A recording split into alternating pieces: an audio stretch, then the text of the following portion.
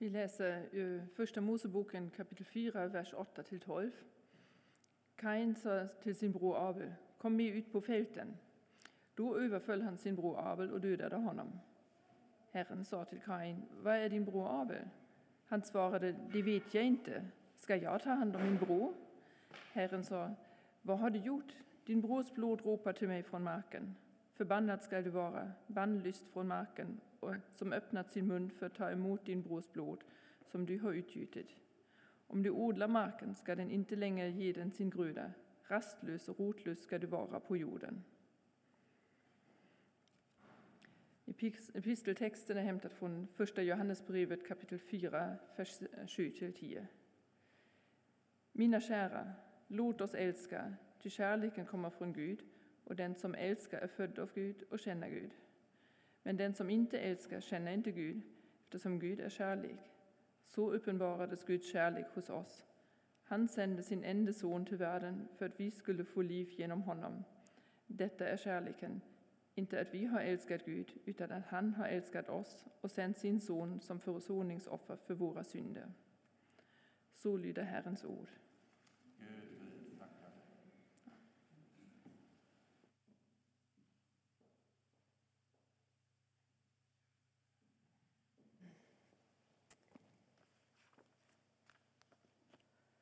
Och då i vördnad för Jesus och för det heliga evangeliet så reser vi oss upp.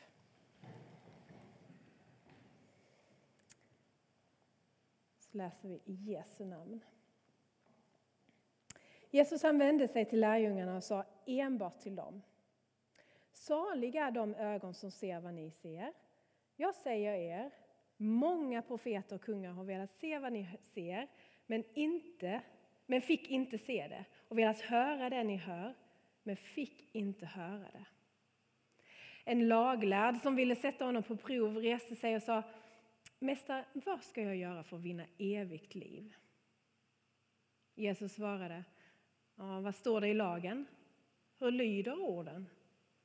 Och han svarade, du ska älska Herren, din Gud, av hela ditt hjärta och med hela din själ och med hela din kraft och med hela ditt förstånd och din nästa som dig själv. Och Jesus sa, det är rätt, gör det så får du leva. För att visa att han var rättfärdig sa mannen till Jesus, och vem är min nästa?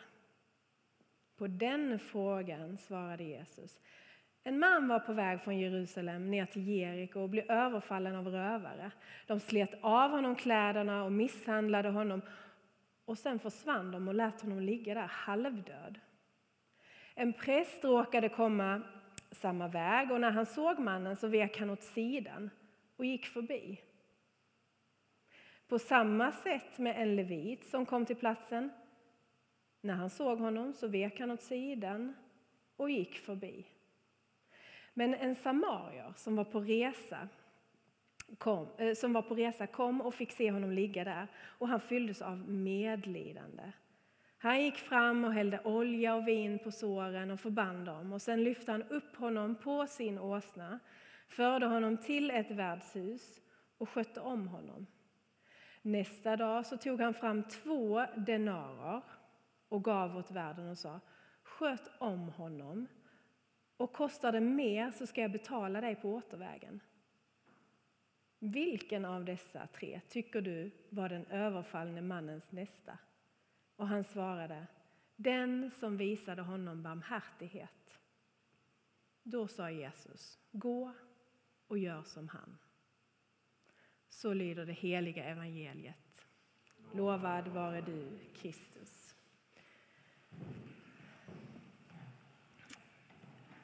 Jag får väl börja med att bara säga verkligen ett varmt tack för välkomnandet.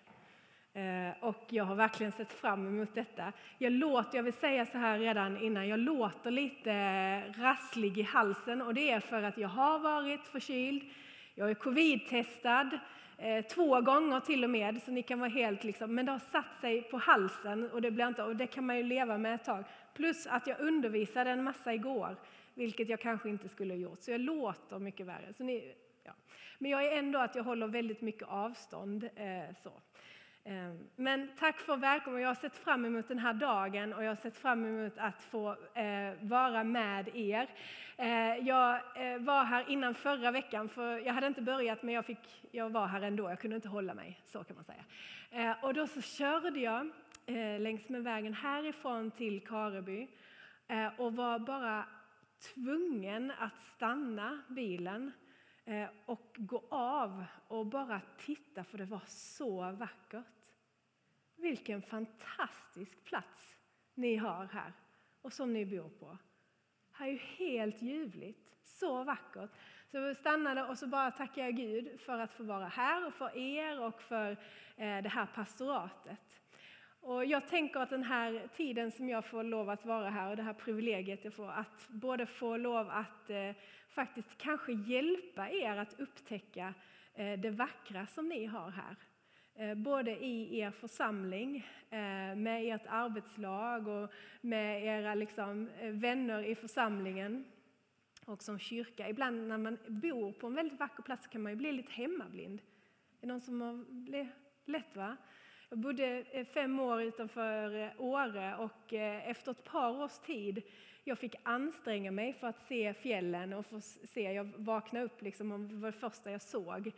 Medan turisterna kom ju och bara, wow, det här är ju helt ljuvligt. Men jag fick anstränga mig för att upptäcka det på nytt. Och det tänker jag att få, på de här få procenten som jag har, att faktiskt få hjälpa er kanske som församling att upptäcka på nytt. Vad är det som faktiskt är vackert här på den här platsen och i er kyrka och i er församling. Och kanske också hjälpa er att se möjligheter där ni ännu kanske inte har sett möjligheter. Och få se det. Er vision och vår vision som församling och som pastorat är ju, kan ni det? Och kan du inte det så är det helt lugnt. Jag har lärt mig det nu, så att det är så. Men det är uppåt mot Gud, eller hur? Vi vill rikta oss uppåt mot Gud. Sätta honom främst, men rikta oss uppåt. Vi vill rikta oss inåt mot varandra i en gemenskap, eller hur? Och det ser ut på olika sätt. Bland annat så finns det ju hemgrupper, och är du inte med i en hemgrupp, bönegrupp, så skynda dig att bli med i en snarast. Men att få dela gemenskap med varandra, och det här längtar vi så mycket efter. Nu också, det har varit väldigt utmanande för oss under det här året med pandemi. Och vi längtar efter gemenskapen. Och så har vi också att vi riktar oss utåt till tjänst för vår bygd. Det vi kallade till, det är de riktningarna som vi har som församling. Och idag kommer vi till ett bibelord i Lukas 10 där Jesus han talar om att vi är kallade till att faktiskt expandera våra hjärtan. Göra våra hjärtan större. Har du någon form av sjukvårdsutbildning så vet du att ett förstorat hjärta är inte bra. Men ett förstorat hjärta i den här meningen är att göra det större för människor och för Gud. Att älska honom med hela vårt hjärta, med hela vår varelse, med hela vårt förstånd, med hela vår kraft. Det är det som vi är kallade till som lärjungar i hans efterföljd. Och det är bra så. Det här utmanar oss, för att jag behöver inte vara vaken länge på morgonen förrän jag faktiskt ser att mitt hjärta både minskar och hårdnar. Nu kommer det en mycket lärd akademiker och teolog till Jesus och ställer en fråga till honom. Och han ställer en fråga som kanske är jag tänker att det är den här, ni vet, högsta vinsten-frågan. Får jag rätt på denna, då har jag koll på allt. Då vinner jag kvitt eller dubbelt. Har ni spelat det? Nej, det kanske ni inte har. Det var länge sedan. Jag är gammal. Så. Men det var ett tv-program förr i tiden. Långt tillbaka. Det är typ den här frågan. Vinner du någonting här nu? Rejält. Vad ska jag göra för att vinna evigt liv? Och vänner, det här är en fråga som varje människa ställer, fast man är kanske inte medveten om det. Vad är det jag ska göra för att vi kanske uttrycker oss på andra sätt idag? Vi uttrycker oss, hur ska jag göra för att liksom leva hälsosamt?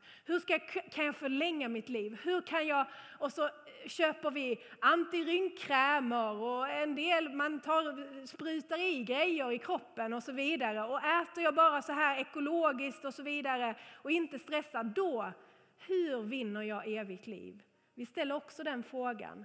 Människor här i Romelanda ställer den frågan idag, fast vi uttrycker oss på annat sätt. Men nu ställer sig den här väldigt lärda, skolade teologen. Och Jesus, han vänder direkt frågan tillbaka till honom. Ja, men vad tror du? Och här har vi något så stort att lära oss av Jesus. Han är så pedagogisk. Han vänder frågan direkt. Och det här är någonting som vi jobbar med i Alfa, att faktiskt vända frågan tillbaka. Ja, men vad tror du? Och man kan få så intressanta samtal med människor. Jag vet inte om du har gjort det någon gång, att bara ställa frågan, men man får ofta höra så här, men det här tror jag inte på, och detta och inte detta och inte detta.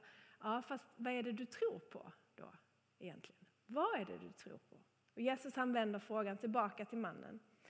Och så får han svaret. Och mannen svarar liksom korrekt, jag ska älska Gud. Och sen så är det som om han vill hitta liksom ett kryphål i detta. För vi ska också älska din nästa som dig själv. Och någonstans så hör jag nästan hur han säger, ja just det, nej, men jag ska väl för sig själv. Jag ska älska dem som tycker som jag, som ser ut som jag, som röstar som jag, som beter sig som jag. Det är väl dem jag ska älska, va? För de klarar jag av att älska. De är ganska enkla ändå. Behagliga människor. Som har samma hudfärg som jag har. Samma kultur som jag har väl. Och så svarar Jesus med en berättelse. Han tillrättavisar inte mannen, men han berättar en berättelse. Som handlar om en djup orättvisa. Om en djup orättvisa. Vägen mellan Jerusalem och Jeriko är inte en väg som mellan Göteborg och Romelanda. Det är ändå ganska tryggt att köra här. Utan då var det en väg som var farlig. Den var riskfylld. Och antagligen så är den här mannen ute med, har kanske varor. Det kanske en handelsman. Det kanske, han bär med sig mycket som är värt mycket. Det är ungefär 3 mil mellan Jerusalem och Jeriko. Och han blir överfallen och han blir lämnad för att dö. Och så kommer prästen och så kommer leviten. Och båda de här, antagligen så har prästen varit och förrättat gudstjänsten i templet. Leviten är ansvarig för liturgin och för lovsången. Så han har kanske också varit där. Han har kanske varit prästens assistent och hjälpt till och haft tillbedjan. De kommer ifrån Guds hus och det de gör, det är att de väljer att gå förbi. Vers 31, väldigt tydligt. De tar en väg runt om de ser, men de viker åt sidan, står det, och går förbi. Varför gör de det? Det här är ju killar är det ju, som liksom ska ha koll på läget, som ska kunna visa barmhärtighet. Jag tänker så här, 3 saker varför de väljer att gå förbi och som också faktiskt handlar om mig. Nu ska jag dricka lite här. Så får ni fundera på vad de här 3 sakerna är.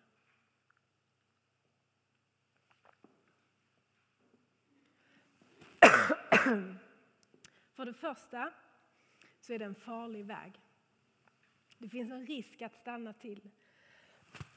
Ursäkta. För det andra så tänker jag att de inte vill smutsa ner sig. Om man rör vid en död på den här tiden, vid en död på den här tiden, så behövde man sitta i karantän. Det här känner vi igen, att vara i covid-karantän, va?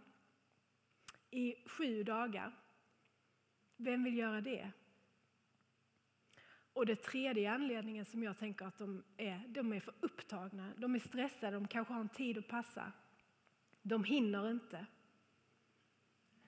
De som lyssnade på den här berättelsen för första gången, jag tror de blev helt chockade. Eller jag vet att de blev helt chockade över vem är det som är hjälten i den här berättelsen. Den som är hjälten i den här berättelsen är någon som de andra som lyssnar nu på berättelsen ser ner på. Som är avskydd, diskriminerad. Man ser ner på samarierna socialt, politiskt och religiöst. Men han är hjälten. Och det kostar honom. Det kostar honom tid, energi och kraft och pengar att faktiskt stanna upp och hjälpa.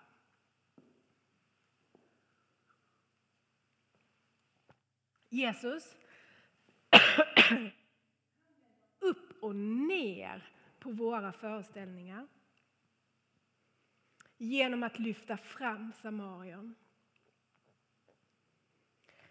Vår kallelse idag är inte att fråga, vem är min nästa?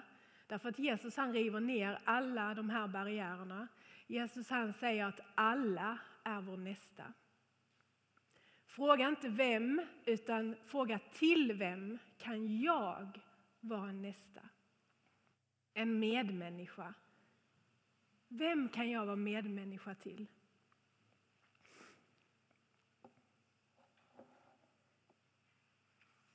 Vår nästa är människor i Afghanistan som just nu brottas. Vår nästa är människorna här runt omkring i vår by. Vår nästa är de här ungdomarna som ibland man tittar på, hur ser de ut egentligen? Liksom, hur klär de sig? Alltså inte du ser ju jätteproper ut. Alltså, så. Men igår jag gick en runda på stan och ibland så blir man blir nästan rädd. Och det säger ju kanske mer om mig, men det är också min nästa. Här behöver vi stanna upp, för det här är viktigt, för det här gör någonting med våra hjärtan. Jesus, han säger, vik inte åt sidan. Gå inte förbi, utan låt dig uppfyllas utav medlidande. Se människor. Jag kan få för mig att jag måste för att jag ska kunna se människor så måste jag ha mer ork, mer tid, mer engagemang, mer pengar, mer resurser. Bara jag hade varit lite yngre, bara jag blir lite äldre, då någonstans där. När barnen blir äldre eller när jag får barn eller när jag, och så vidare. Men att våga se människor. Jag satt på en alfakurs förra hösten, var det. Där satt en kvinna som tittade mig djupt i ögonen och sa, ungefär min ålder, hon sa, Marie-Lis, jag har bott här i 6 år i det här landet. När jag kom hit så gick jag i skolan, jag jobbade, jag hade svenska kollegor. Men ingen berättade för mig om Gud. När jag sen kom i en kris sökte jag mig till kyrkan, hittade Gud, hon gick en alfakurs. Hon berättade mycket om sitt liv, men det hon sa var, jag bodde här i 6 år. I 6 år. Och ingen sa någonting. Jag gick till skolan, jag hade mina kollegor, ingen sa någonting. Ibland så kan vi ju, när vi ser nöden, så kan vi nästan känna att jag drunknar i den. Det är för mycket. Hur ska jag orka? En kollega till mig sa, som har varit i missionsfältet, som varit på missionsfältet och jobbat mycket i områden där det har befunnits svår svält. Han sa så här, det var så svårt att veta och förstå att sitta och äta, och så vet jag att det var människor utanför mitt hus som just nu bara dog av svält. Men jag vet att jag var tvungen att äta För annars kunde jag inte hjälpa de människorna. Jag var tvungen att äta, men annars så kunde jag inte hjälpa dem. Jesus han börjar, eller mannen citerar med att vad är det vi ska göra för att få evigt liv? Jo, vi ska älska Herren med hela vår kraft, med hela vårt förstånd, med hela vårt hjärta. Och hur gör vi det? Det finns många sätt att växa i närhet till Jesus. Det viktiga är inte hur du gör det. Det viktiga är att du gör det. Att du låter ditt hjärta få expandera hos honom. Att du låter ditt hjärta få bli mjukt hos honom. Att vara nära honom.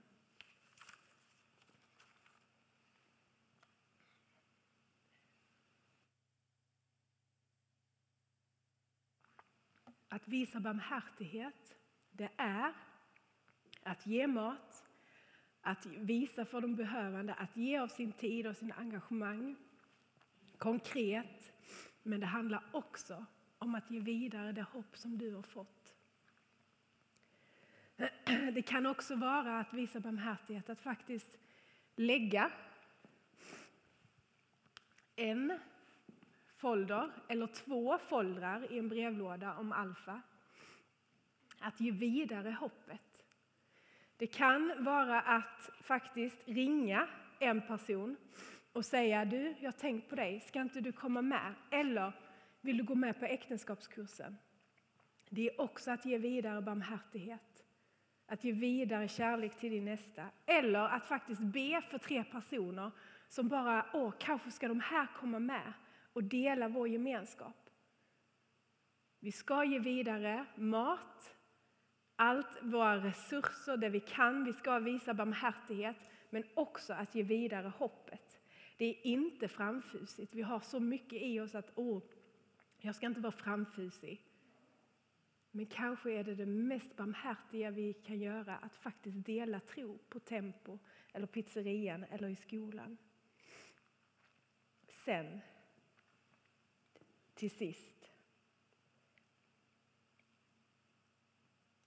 Du kanske känner dig mer just nu som han som blev lämnad vid vägkanten för att dö. Det här året har kanske varit tufft, eller den här perioden, eller du har bara haft det så tufft i ditt liv. Jesus är såklart också samarion i den här texten. Jesus är den som kommer till dig som kanske upplever att jag är nästan som halvdöd just nu. Jesus är den som inte bara betalar 2 denarer för att rädda dig, utan han är den som betalar med hela sitt liv. I vår episteltext för dagen så läste vi så här.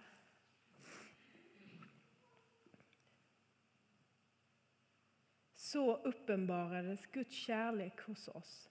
Han sände sin enda son till världen för att vi skulle få liv genom honom. Och detta är kärleken. Inte att vi har älskat Gud, utan att han har älskat oss och sänt sin son som ett försoningsoffer för våra synder. Jesus, han har en sån kärlek till varje människa och också till dig. Och han längtar efter att få komma i kontakt med varje människa, men också med dig just nu. Som kanske har känt honom länge, men som behöver en förnyelse. Som har känt honom länge och som behöver känna på nytt att han älskar dig. Och att du är försonad. Ge som gåva det som du har fått som gåva. Så låt oss få ta emot honom som gåva. Låt oss be tillsammans.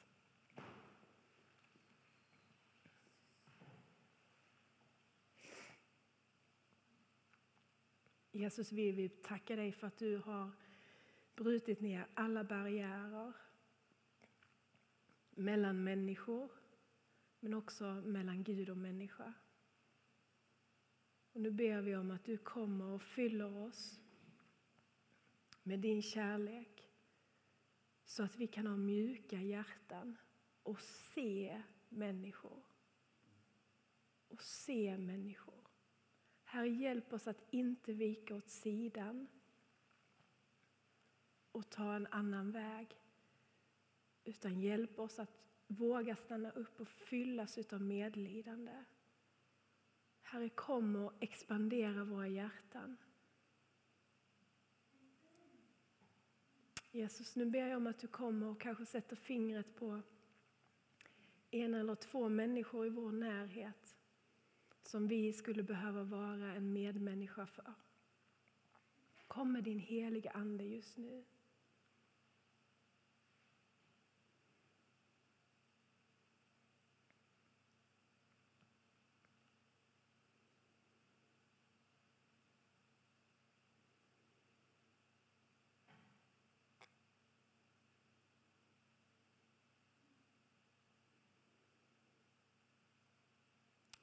Jesus, hjälp oss att visa barmhärtighet till vår omgivning och låt oss få vara en församling som är känd för att visa barmhärtighet, för att visa på dig.